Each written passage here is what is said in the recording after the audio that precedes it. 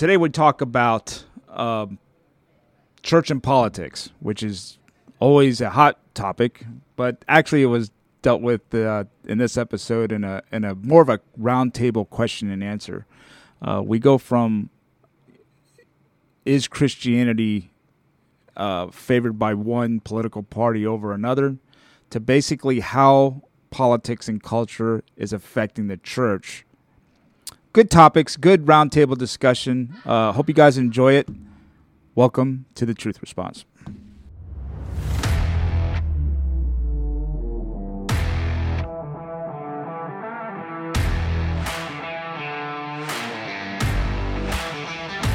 The Truth Response. Well, welcome back, Nick. Yeah. Glad to have you back.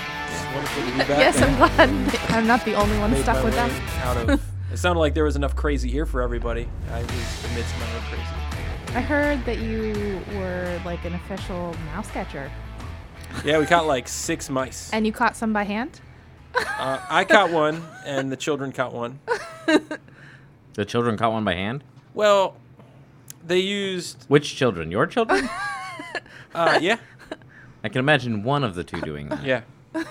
Is it the one we think it is?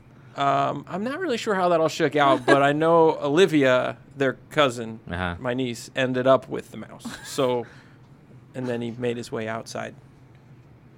But my sister had a... Aren't you worried about like Lyme disease or something like that? Lyme disease? I don't know. They were just little. Oh, okay. They couldn't hurt anybody. We do have another person in the podcast who doesn't want to talk, but he's holding his... He's looking at me like he's I'm a an fireman. idiot. He's a fireman paramedic. He's holding his comments for whenever he can't hold it in anymore. Yeah. Well, it's okay. So it's my dad. So what's the this over-under? Kurt The 1-1, you know. the over under is 4:45. I got 4:30 right now. So here we go. I'm saying about 5 o'clock. So yeah, this is Kurt. This is my dad. At least say hi. There you go. Hopefully that picks up on there. Hopefully you guys heard hi at least. Yeah. So he's visiting this week, and Well, welcome. Yeah. Welcome.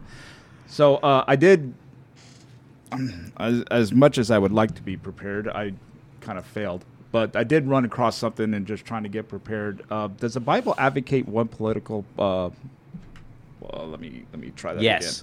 again. No. I can answer it right now. Is whether the Bible endorses one form of government over another? Yes. Why? Well, because No, what is it? Let's start with that. Let's just not say yeah because. No, let's start with what it is. Yeah. And all right, so originally, right, like it was supposed to be set up where God's people follow God. Period. Right. End of discussion. Theocracy. But we've Okay. all seen how well that worked in the past. That's the answer. Like, God is ruling over the people. That is the form of government that He set up, and the people didn't want. We want a king like everybody else. I'll accept that answer because I really thought you were going to say something outlandish. No. That would make your dad talk. No, I'm saving that for later. No, I honestly, like, that's where the whole breakdown is in the Old Testament comes, is when they're like, we want a leader, and God's like, I am your leader, and they're like, no, we want a leader like everybody else has got a leader, but He's like, I'm the better leader, you know, and they're like, no, we want a king, and then Saul happens, like, yep, and it's a mess, immediate failure, yeah.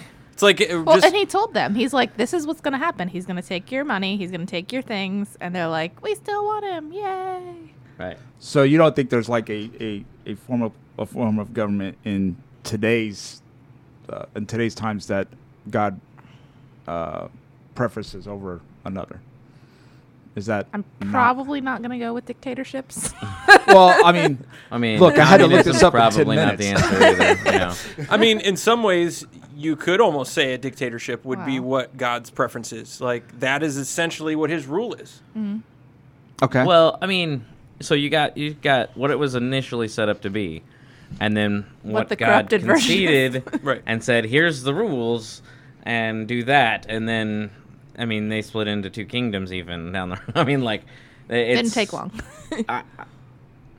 I don't necessarily think that there is, me personally, I don't think there is a thing besides God ruling, right, that is a form of government that he endorses over any other one. Because if you look at the examples in, like, the New Testament, right, like, wherever you are,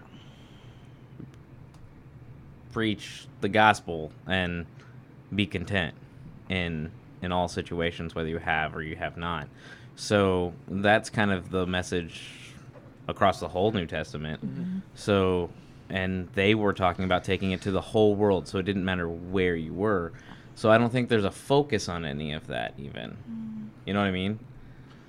The really cool thing is that regardless of the form of government, because we've seen all of the primary forms of government exist or currently exist in the world, Christianity has still flourished in the face of that, which is really incredible when you start to think about it. Even, communist China, and you think about the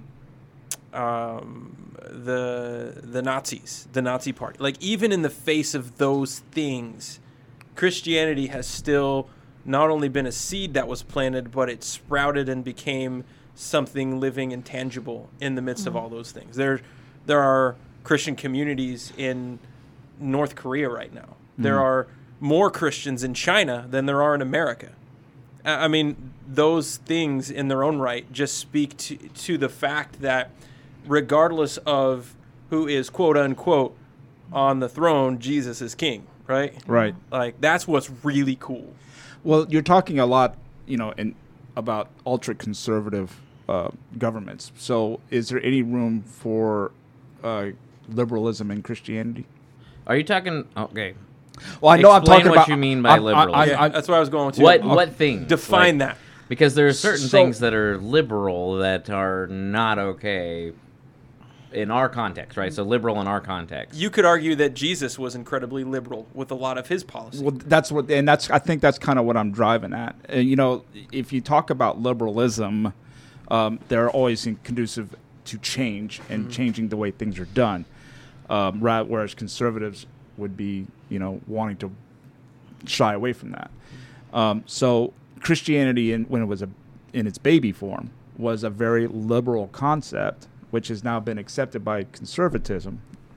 But we still have this liberal element that's out there doing. Now, I'm not talking about guys, cross-dressing and that kind of thing. But, like the Bill Maher's. I don't know if you're familiar with Bill Maher. Foul-mouthed guy, get it. He's not the cleanest cut dude I've ever listened to. But is he a Christian? No, he's not. He's an atheist. No. I'm using him as an example of the type of liberalism that I'm talking about. Right? Because he's not for, if you listen to him, he's not talking about educating children in transgender, all that garbage. He wants to keep all that junk out of schools. There's a lot of stuff when I listen to him, I'm like, okay, I can get behind that. But he's not somebody that I would want to, see running the country either. So the question becomes, setting Bill Maher aside, is there room for liberalism within Christianity? I would say, or a Bill Maher type of liberalism. It's a loaded question that you're asking there, because when you look at you can have conservative values and not be a Christian. You can have liberal values and be a follower of Christ. Mm-hmm. And it's the tension in between. This is making me think of the moment when the Israelites were going into the Promised Land, and the angel of the Lord was standing there with his sword drawn. And Joshua and the Israelite party were like, what's happening here? Like, are you going before us? Like, who do you fight for? Are you with us or are you with them? And the angel of the Lord said, neither. I'm with the Lord.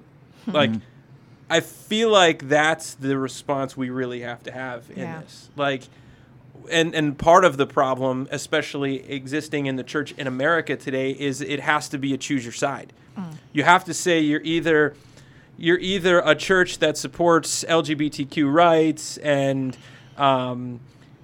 you're there are some churches that are like pro-abortion and those kind of things. Like, you either have to say that, or you have to say you're a quote-unquote conservative church that is against all of those kind of things. And the truth of the matter is, God is not for either. God is for people who are following him and his word, regardless of what the culture dictates around you. So I almost hear that culture doesn't matter when you're talking about the Christian walk. Like okay, so right now we're allowing certain cultural things don't matter when it comes to the Christian walk. Like, okay, for example, I will throw out hats as our topic. Okay? Why would you do that? Because why would you even think that's a thing? It's a recent cultural shift I've had to have. So the conversation about hats in the church. Hold up. After that whole conversation we had last week, you start out with hats? No, yes. I'm kidding. It's simple. Yeah. So hats in the church, right? A lot of people have a problem with hats even being inside of a church building, much less from the stage, right?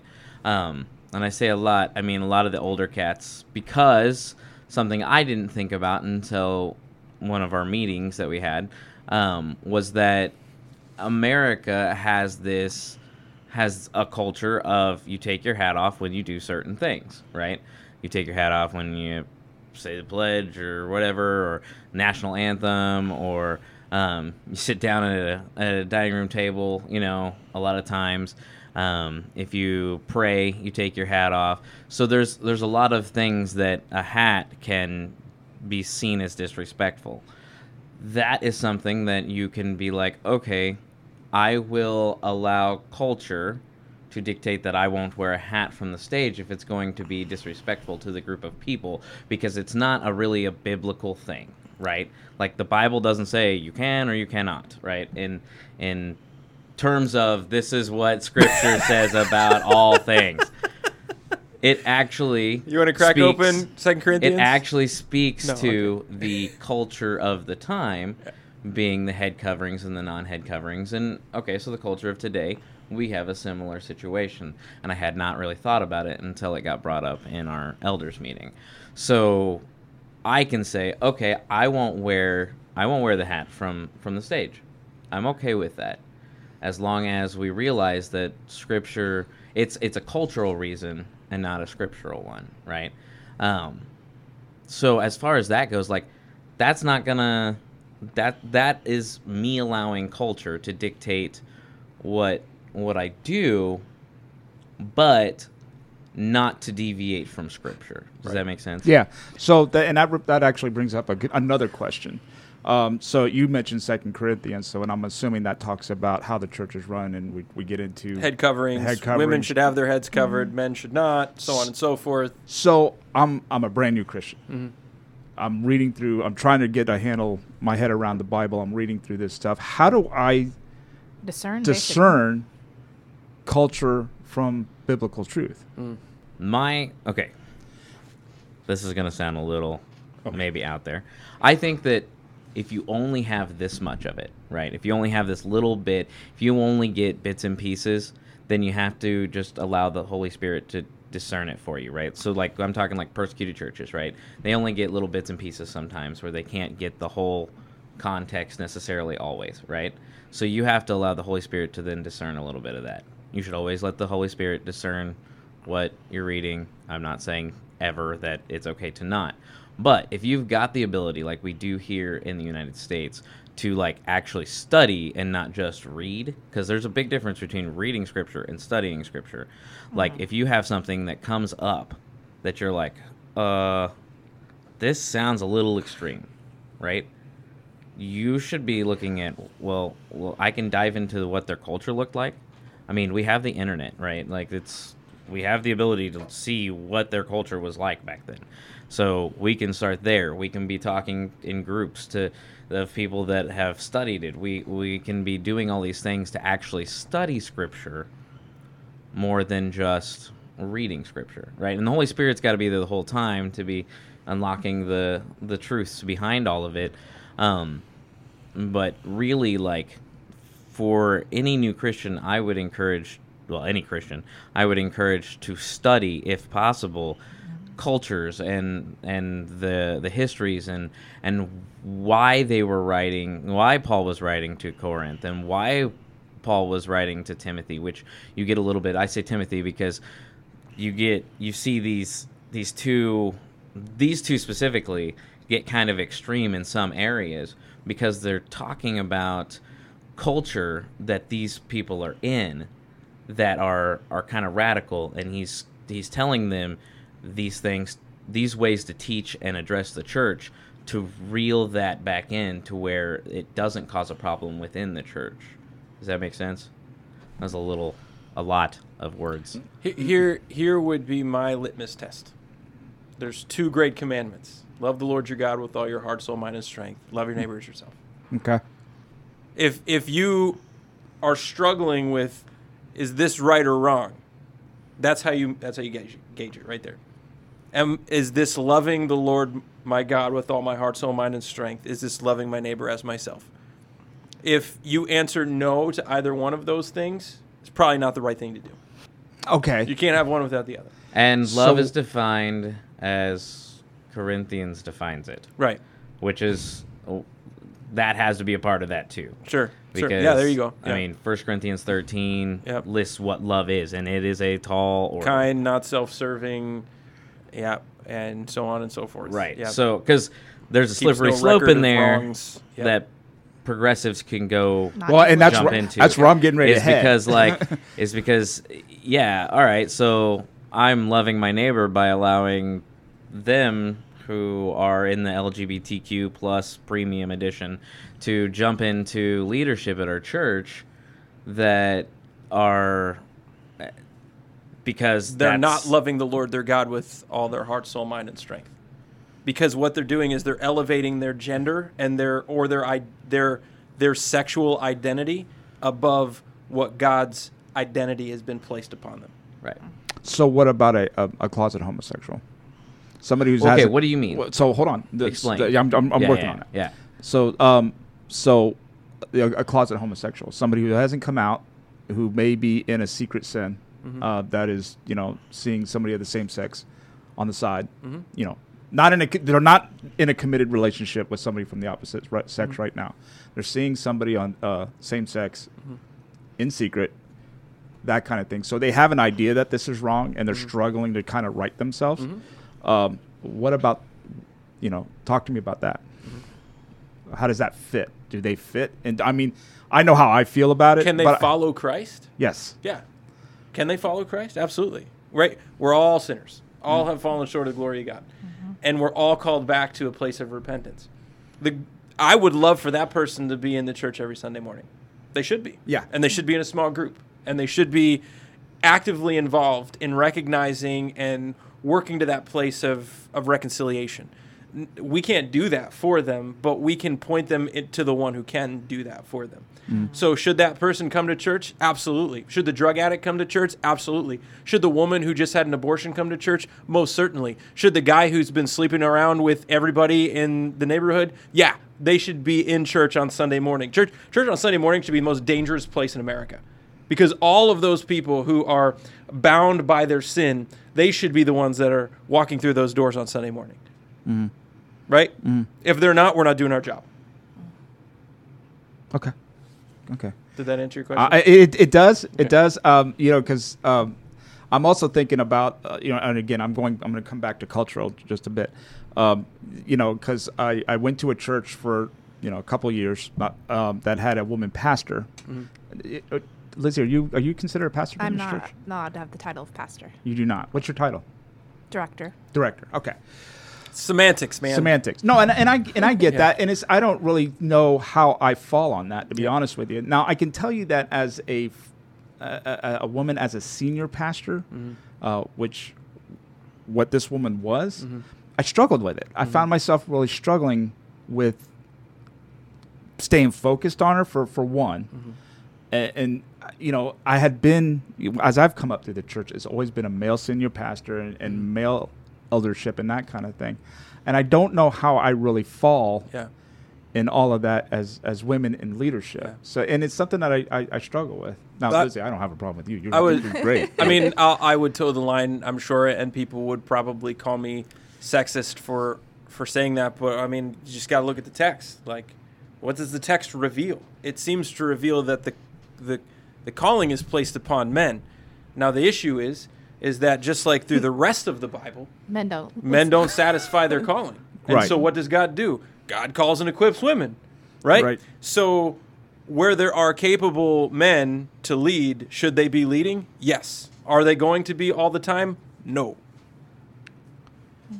But it doesn't answer the question, right? Yeah. I know it doesn't. Yeah. I know it doesn't answer the question. Okay. But that is the broken system that we live and operate in.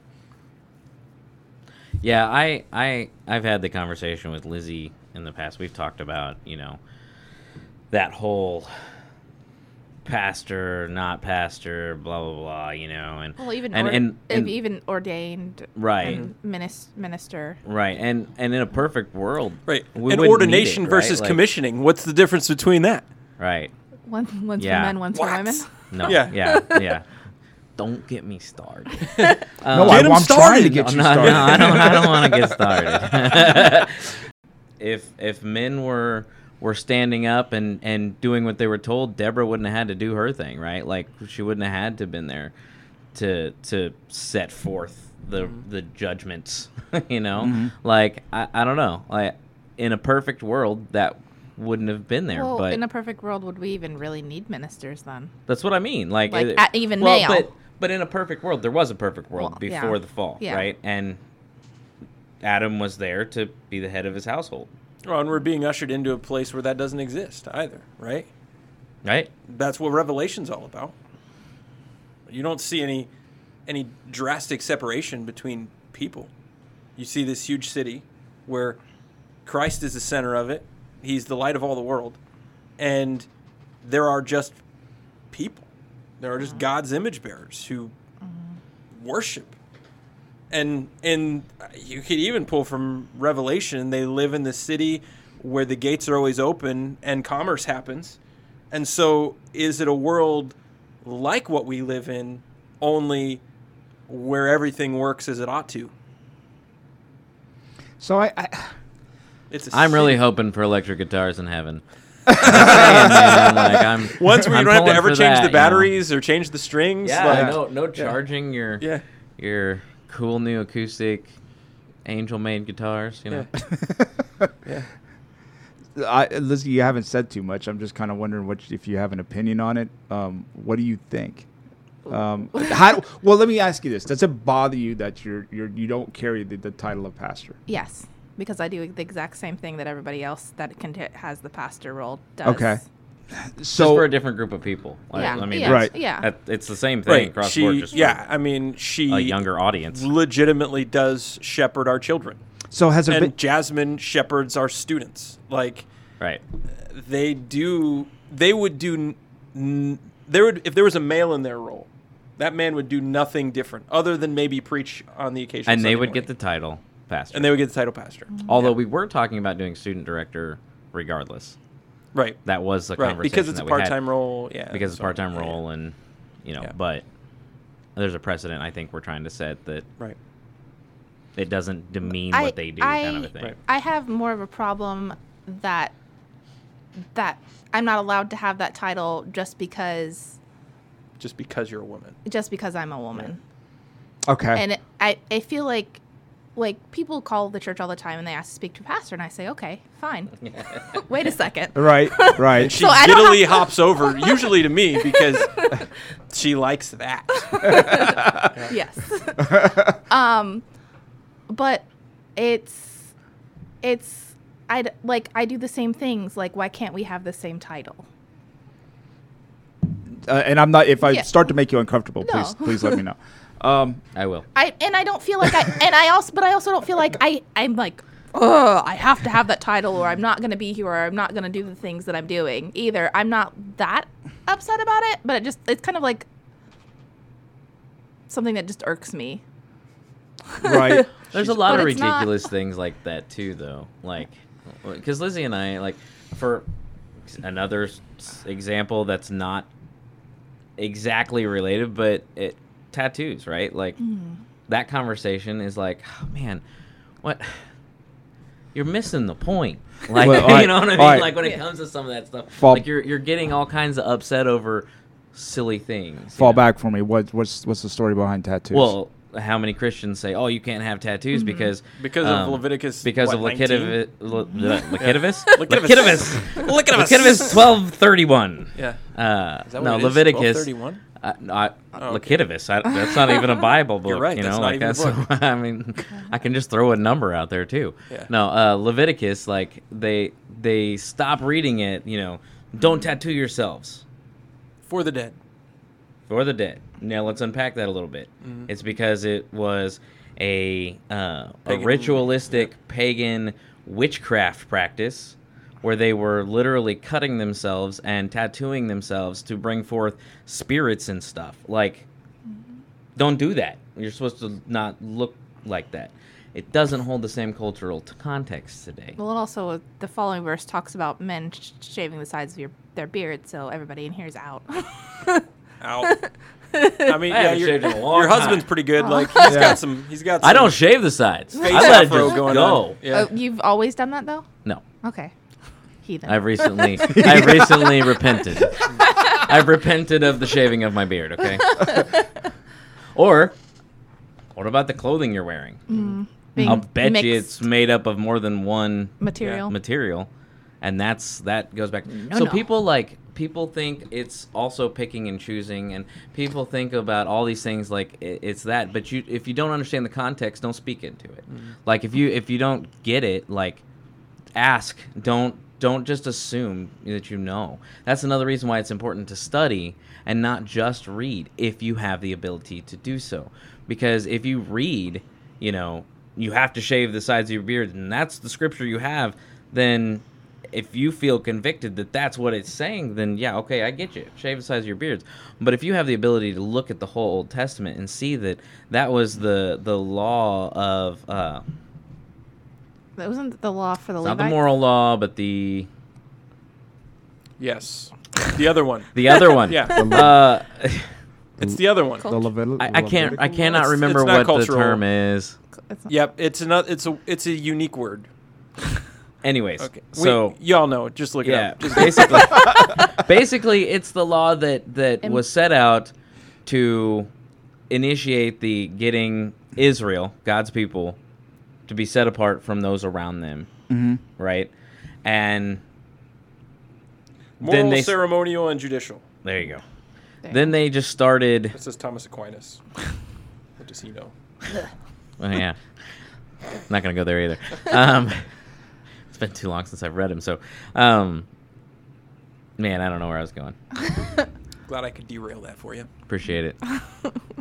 I wanna go back to the bear you were poking just a little bit because you hung your hat a little bit on the liberal side of things, but then there's a whole other conservative side of things that is really manifesting in America today, in American culture today, and this Christian nationalist view as well. Okay. And kind of the... Can you unpack what that means? So that is almost that whole America first. That is like this is God's chosen. We are one of God's chosen nations, and that kind of concept. I think I just threw up a little bit. Yeah. So. Oh boy, we're gonna have some fun. That is having. I think I got him. I think you're close. You're close. Yeah. Look, I love America. I love where I live, and where we live has given us the privilege as Christians to be able to live the way we do. Right. I mean, we could live in any one of the other. How many countries are there? 290 or something like that? I don't know. But we could live in any one of those other ones where what we do is illegal. And so I love this country. I have a flag in my front yard.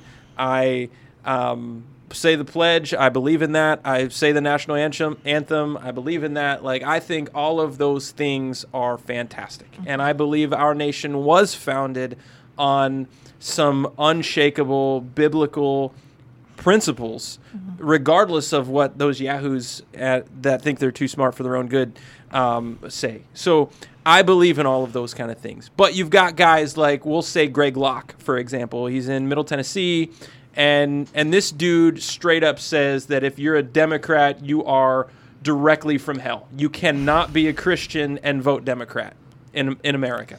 Yeah. And, like, that is the other side of that shtick where you're like, okay, pro-LGBTQ, like doing that stuff over here. But then you've got this guy and others like him over here who are just as against what the Word of God says as the other side. And each side makes the other side out to be horrible. And each side, neither is really following the Word of God. Neither one of those people, neither one of those groups is putting God on the throne. They're putting their ideologies on the throne that don't involve following Christ.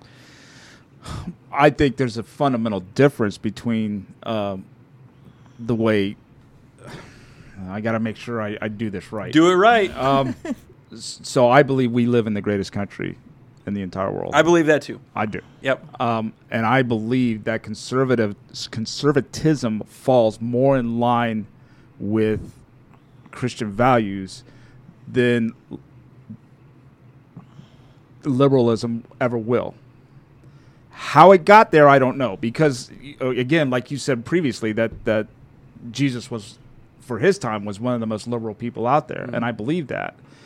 But he was in a different system, too. I mean, that's something we got to think about, too. Like, he was also under a different form of government. Well, and there weren't Christian values then. I mean, there was Jewish law. But what does it mean to be a follower of Christ when Jesus is still walking the earth and there is no gospel yet that has really been foretold? So, like, it's a really kind of sticky wicket that you get caught in there. Right. So, watch what I do here. I want to know what Lizzie meant by when she said I threw up a little bit. Just that, like, people hold on to that, and that's way more important than God. Like, my country is more important than God and following God. And, I mean, both, like, extremes of both political parties are horrible.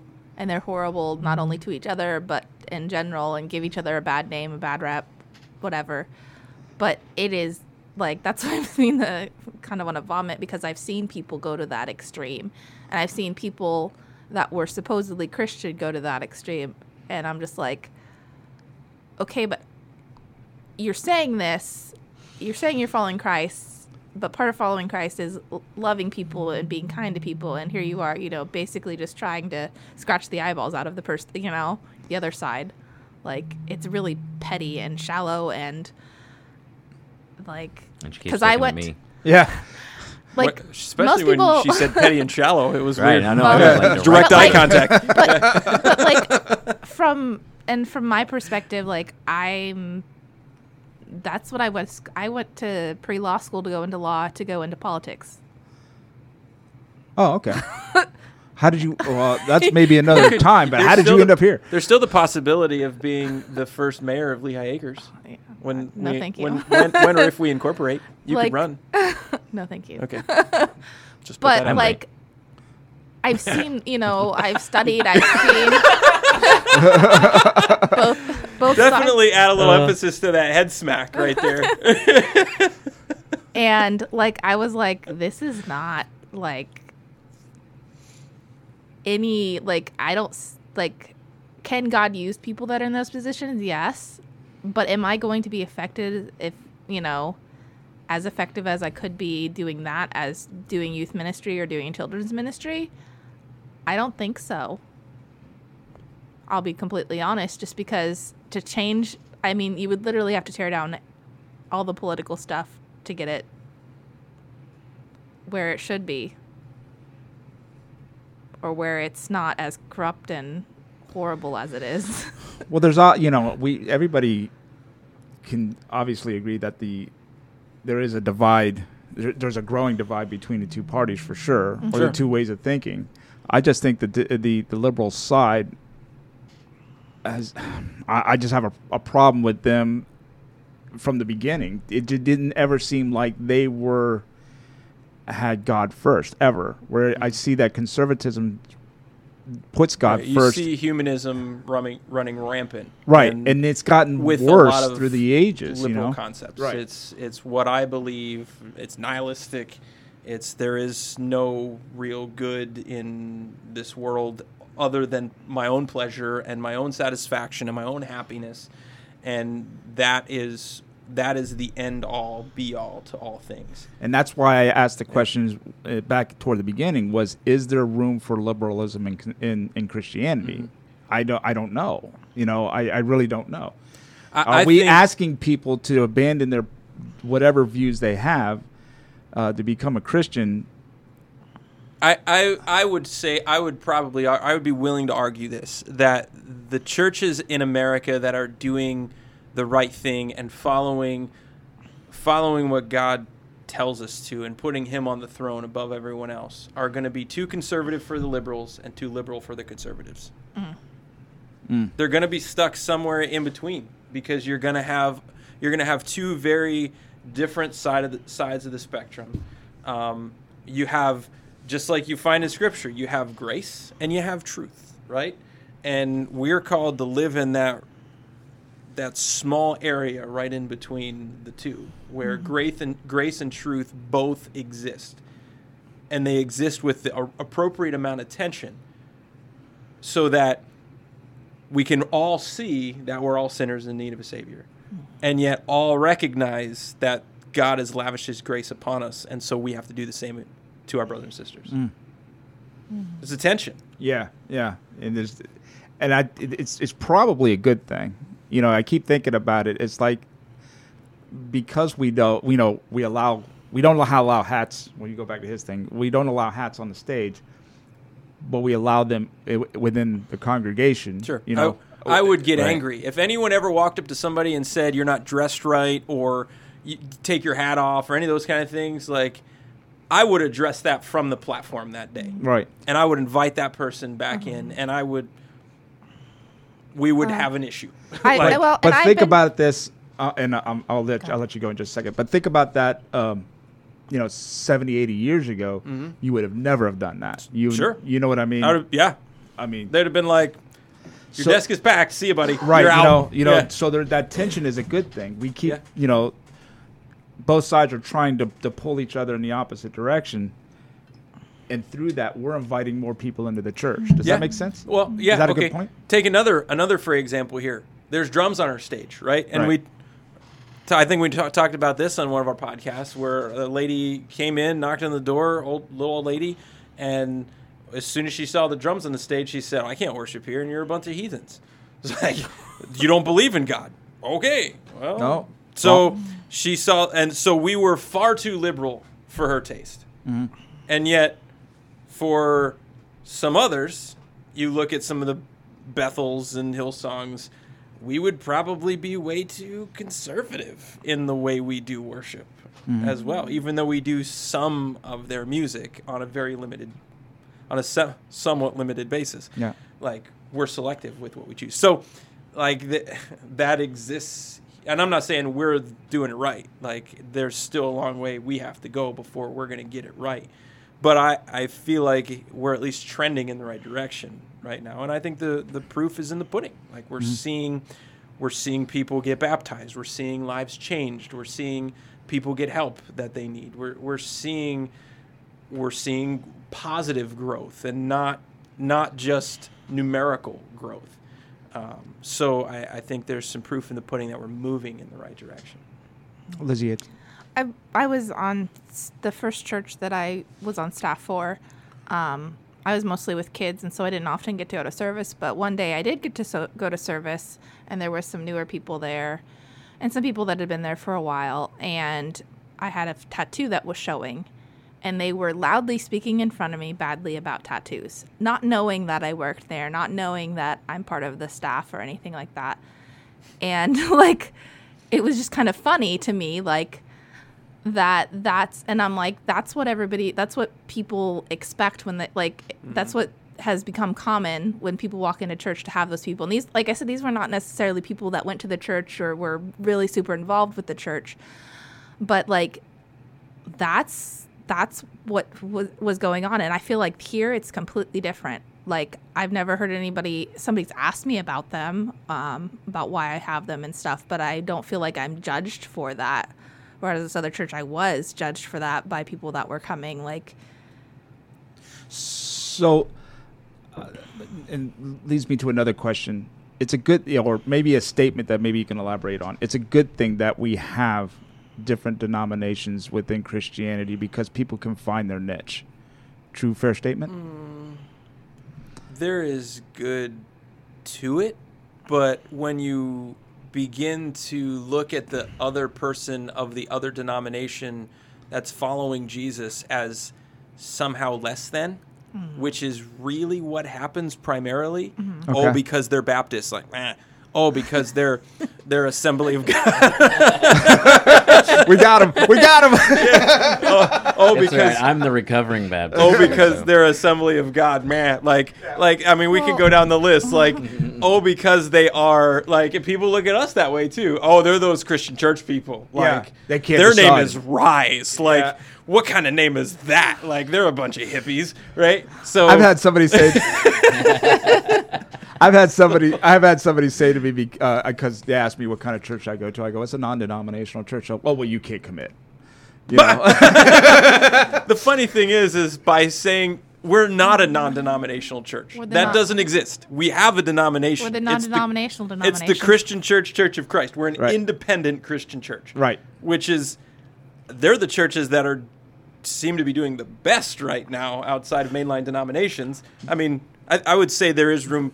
I'm not just going to make you feel good about this, Kurt, but I'd say the Baptist church, like, is another church that tends to be moving in a, well, I'm saying this now, I'm thinking SBC and what just came out there. Like, yeah, And I like, was going to say, well, they're trying to fix that now. right. So, Just say that. but they're owning up to it, right? And Absolutely. they're going to make the right steps to make sure and to ensure that those things don't happen ever again. So Absolutely. there is something good that comes from those kind of things.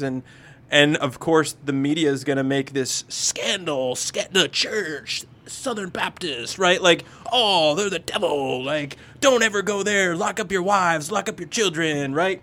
So, like, all of that stuff is going to happen in our media, but we Hide your wives. Hide your, there you go. Do that Not too. lock up. Hide them up.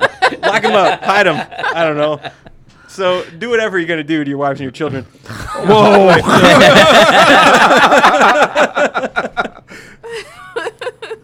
All right. So, but there's also, it also offers an incredible opportunity for redemption. And when you do the right thing the right way, even after you've made your mistakes, that is going to be what really grabs people's attention. Yeah. Well, and even within, you said the denomination, Christian Church, Churches of Christ, a lot of Churches of Christ are non-instrumental. And Right. if you have, any kind of thing but a cappella on the stage, you're basically going to hell. So we're Non-instrumental, super judgmental, like it all goes together. So, because So- my parents go to a Church of Christ, they made that decision just mostly based solely off of that they wanted to be able to they wanted to go somewhere to take communion every week. Teaching the Bible and taking communion every week. Those were the things that were important. But on I've seen some churches which are like, they don't say you're going to hell. If some Churches of Christ websites that don't say you're going to hell if you like do music, like instrumental music, but it's heavily implied in what they say. But I know my parents, they just joined a church and is a Church of Christ, and they say that they just choose not to. Right. That's the right response. That's it's their choice. It's not that anything's bad with it. They just think that the voices and stuff, and they have people that sing the different parts and all of that stuff. And my mom says it's really cool, except for she's like, I can't sing, so I just mumble to myself. But she says it's a different appreciation she has for the music. And she's like, I actually listen to the words. Yeah. Yeah. That's good because you don't have All of the you don't other have stuff. the you don't have the quote unquote music. And there's one, I believe she said there's one song leader and then the people sit in the front row of the. They still have pews, in the pews and sing, and then they have mics for them there. So they're not even up on stage. So they're not trying to glorify that either. That's like, cool. Yeah. so the focus is on God, not on who's leading or what's going up on stage. And that's where I would say, yeah, there's some value in that, because as long as you have the right heart about it, like if you feel best connected to God when you sing a cappella and you hear that, like I think there is something special for that. Mm-hmm. Awesome. But if you kind of meet God in the midst of the cacophony of drums and a bass and an electric guitar, like some people do, like God should be present in all of those things too. Mm-hmm. Like, awesome. But recognize there's something on the other side. If you find it in hymns, cool. Like people have for 1,000 years. Like, awesome. Worship in those types of churches. But don't say because somebody else, usually it's music, right? Don't say because somebody else's music looks different or the liturgy, the way the service is put together is different. Don't say because those things are a little bit different that you're not a follower of Christ. Unless there's something very overtly against Scripture that is happening in those times. But most of the time it's not. Like, mostly opinions. Yeah. So when we're talking about, liberal churches having, LGBTQ in leadership, is it safe to say they're not followers? I think it's safe to say that they have elevated a carnal desire above a spiritual desire. Okay. Yeah. I would word it just a little different. Go ahead. And that is, I think they've elevated a carnal desire over a spiritual mandate. Mm. I okay. mean, because it's not just a spiritual desire. Well, I mean, God says okay, don't. That's fair. Yeah, I'll give you that. I mean, yeah. I was looking at it. There have been people that have stepped down from leadership positions in a church because their family things that was outside of their actual control have become a mess, right? Their wife goes nuts and leaves them, right? And they step down from the church or whatever. Like that is someone putting their spiritual mandate before their desire to lead and their desire to follow into that, right? Mm-hmm. So like even just the same with the LGBT crew, like it's that desire for their own identity that they're elevating above the fact that God has said, you are supposed to be my image bearer and this is what I look like. Mm-hmm. So, yep. I look like a marriage between a man and a woman, or I look like abstinence. Right. That's it. I mean, that's what you find. Interesting. And that is one of those things that transcends both Old and New Testament. And you could argue Old Testament, well, they had a bunch of wives and they were all messing around. Yeah, but you never find any marriage that works outside of one man and one woman. Every context in which there are one man and multiple women or so on and so forth. It's a mess. It's a disaster. Flaming train wreck. Yeah, even Abraham. Boom. Abraham had serious spousal issues because he was taking on too much. Exactly. That's a pretty good point. Yep. So when we're talking about discerning culture within the New Testament, to just kind of maybe draw this round here. When we're talking about discerning culture against mandates, right? Should we be looking for stuff that carries over from Old Testament to New Testament, that kind of thing? Is that a pretty good measuring stick? That's usually where you find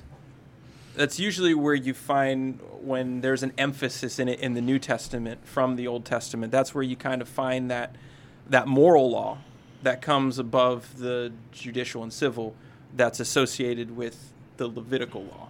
Mm-hmm. So they're the things that there's added emphasis on. There's a reason why in every one of Paul's letters, maybe sans one or two, he talks about sexual immorality.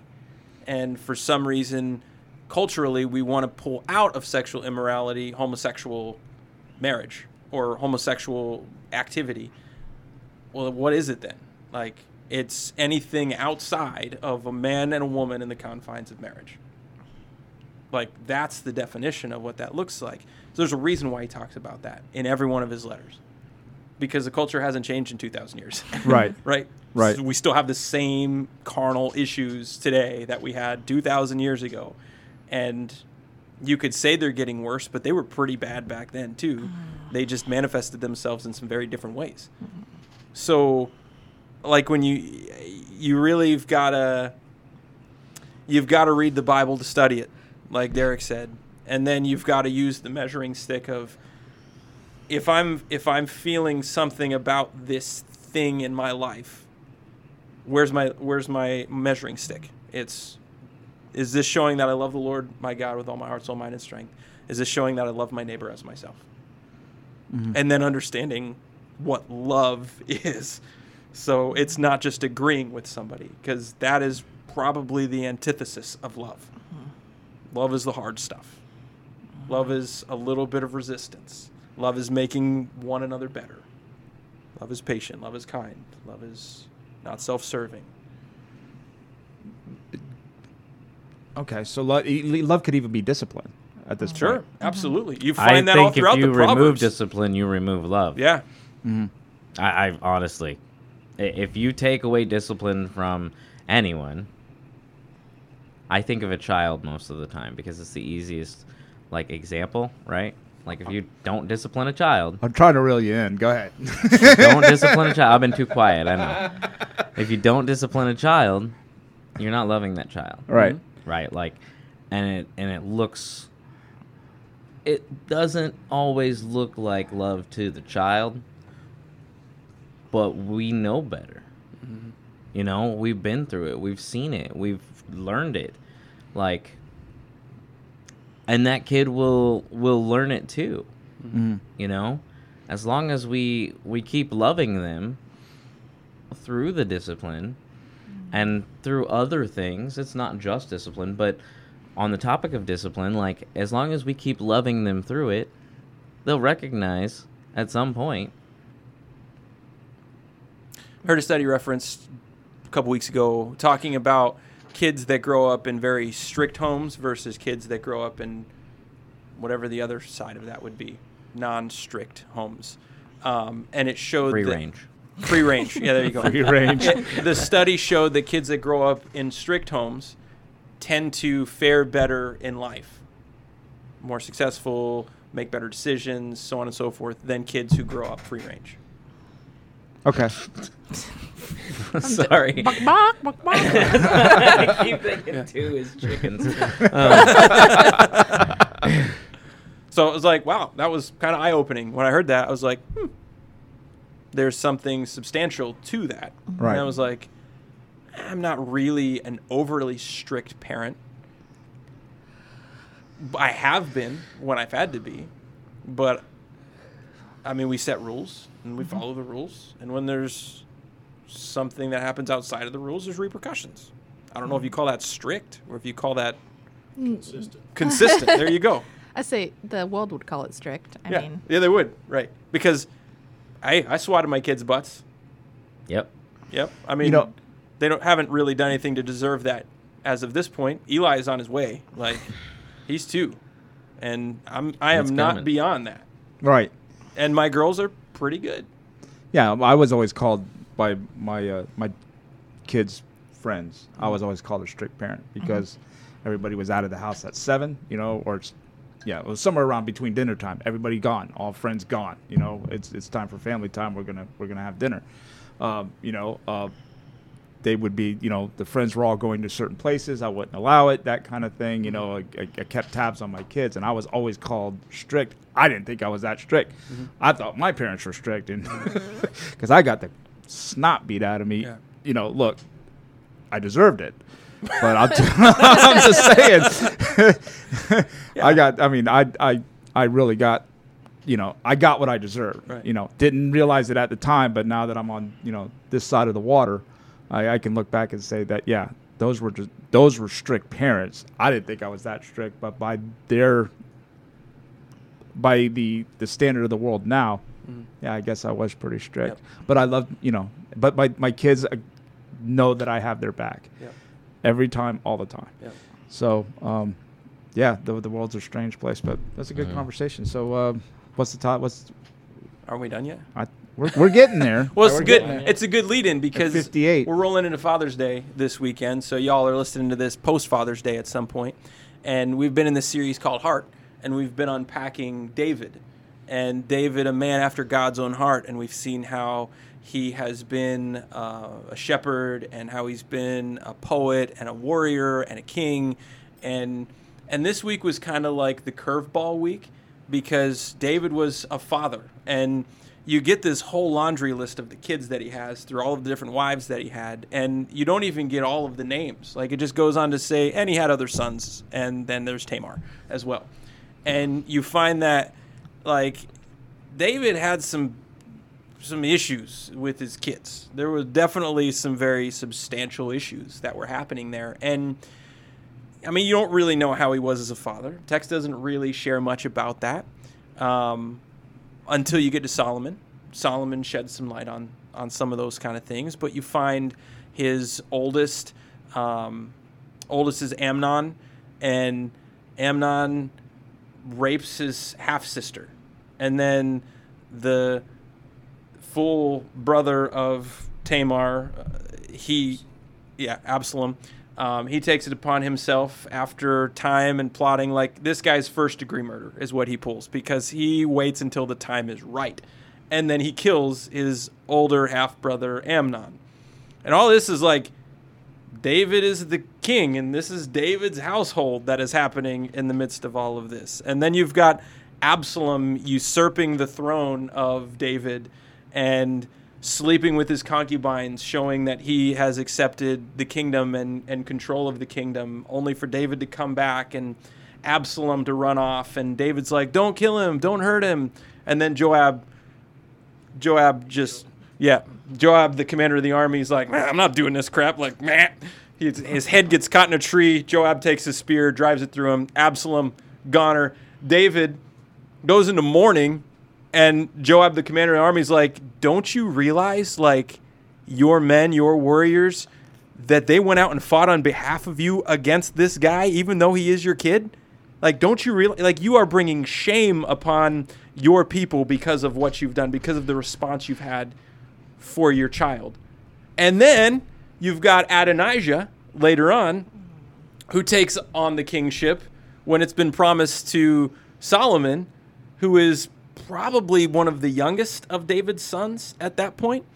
And he just kind of proclaims himself as king and then asks for one of David's, we'll call her a concubine, even though there was never any, like, business that happened there with that, but asks to take her as his wife, which was a symbol of, like, he was going to take the throne.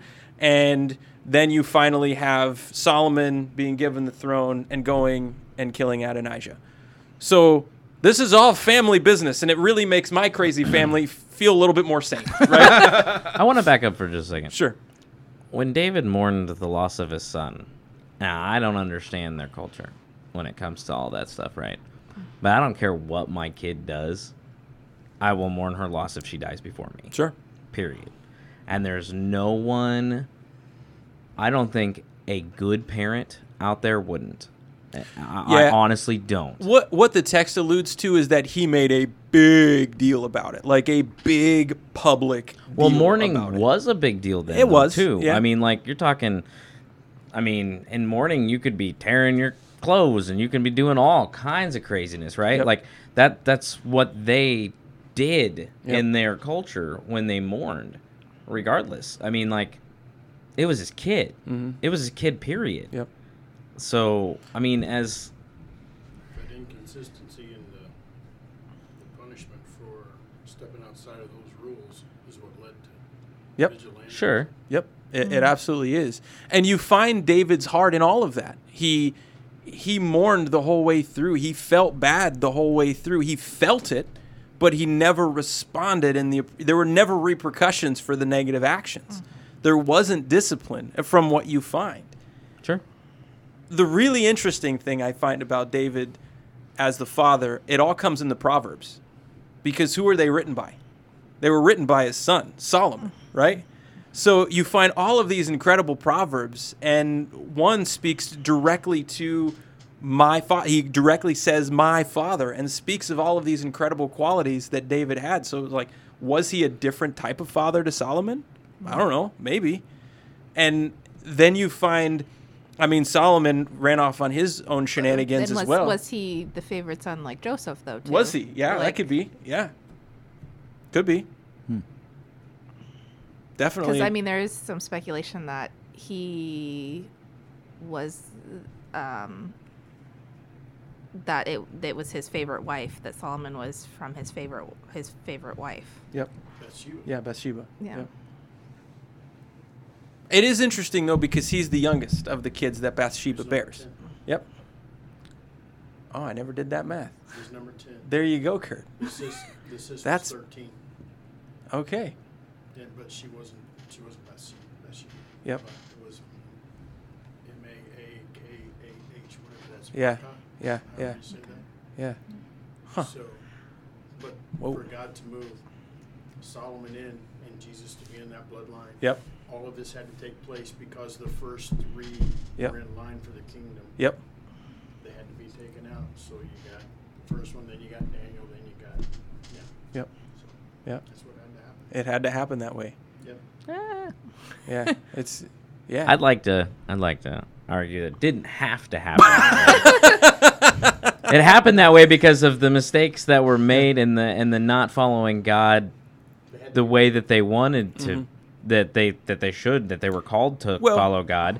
Had they done it that way, it would have looked a little bit cleaner. It was repercussion in David's household for the sin David committed. Exactly. Sure, no, I understand. So- I'm saying like it didn't have to go that way. Like we often will throw blame on like, well, things had to go down this way, or things happened because this happened in my life, or like I am this way because this is My parent, my yeah. parents did this or that, or my parents are this way, and it's like, no, you've got to own your own junk first off. Yeah. If you're called to follow God, there is a perfect way, Yeah. right? And I know none of us are perfect, but that's the way that it should go down. Yeah. It doesn't have to go down a way in which is deviated from the perfect plan unless you allow it to, Yeah. right? So I just Maybe I don't maybe want to a- go down that route. Maybe a of better way it to say it is had to. despite all of the crazy. right. This was still Right. the line, and God stayed true to his promise to keep a king on the throne from his line forever. So despite all of that crazy that happened, and then like it just had to, it played out that way. Yeah. And you see the sin of humanity existing in the midst of that, and then you see God working on the back end of that. And well, it amplifies the grace. it really does. I mean, yeah. the way that I define grace and mercy, right, is mercy is not giving you what you do deserve, right? Not punishing you in that way, right? Not giving you your just deserve, whatever. And grace is giving you what you don't deserve, right? And so, and in a positive light, because I mean, beating someone that doesn't deserve it, whatever. That's obviously not not grace. grace. Yeah. But Sometimes I don't feel like maybe I it is. shouldn't have to say that, but like, truth is not a common thing, and common sense isn't common anymore. So like, it amplifies grace because it shows that even though all of that, Jesus can redeem it all, Yep. and He'll do it even with the most marred, Yep. scarred lineage He keeps his promises. possible. What I love is, with all of the background that you get from David and his kids and Solomon's life, you get to Ecclesiastes. And it's like, this is his manifesto of like all questioning all of life. And you get to the very end of that, and he says, everything is meaningless except the beginning of wisdom is the fear of the Lord. And that takes me back into the proverb where it's train up a child in the way that they are to go, and when they're older, they won't depart. Because Solomon, he went out and sowed his wild oats, and you know about For a long time. yeah, you know about all of his stories through Ecclesiastes and through Kings and through Chronicles. But then you get into that final that final chapter of Ecclesiastes, and you see a heart of a man who's tried it all, who's been through everything, and yet his heart comes directly back to the Lord, recognizing that that's the only place that meaning and purpose can be found.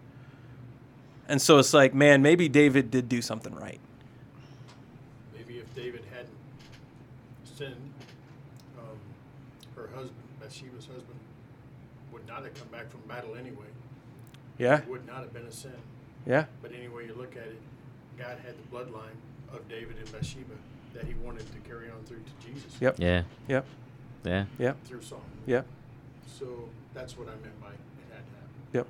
Right, but it didn't have to happen the way that it happened. Okay. All right, come on. Okay. No, one thing I just thought about, and I never thought about it before, but since we are coming up on Father's Day, and we talk about the emphasis that is shown on a lot of the dads and fathers in the Bible, like we see a lack of Jesus' earthly father in Scripture. I wonder if it's intentional. I know it's intentional for one reason or another, but we don't know why, right? Like we don't know why he's not where'd mentioned Joseph in there. go? Yep. Yeah. So I almost wonder if it's to focus on God, Yeah. the Father. You know, that is because Jesus is constantly pointing to, Yeah. obviously, but the leadership and the lessons and the perfect discipline and the perfect all of that God the Father showed, and that's the reason maybe we didn't get to hear the earthly father of Jesus, about him as much, because the last thing we hear of him is he lost the kid. That's the when he was 12 at the temple or whatever. You don't have Jesus with you? No, you don't have Jesus with you. I mean, that's pretty much the last we hear of him. Store once and your mama almost took me out. Maybe that's where it ended for Joseph. That's and Jesus and Joseph didn't come back from that trip. That's what. You just stay here at the temple, and we're gonna take him, and we're gonna go. Okay, bye now. All right, Nick, land it. Yeah.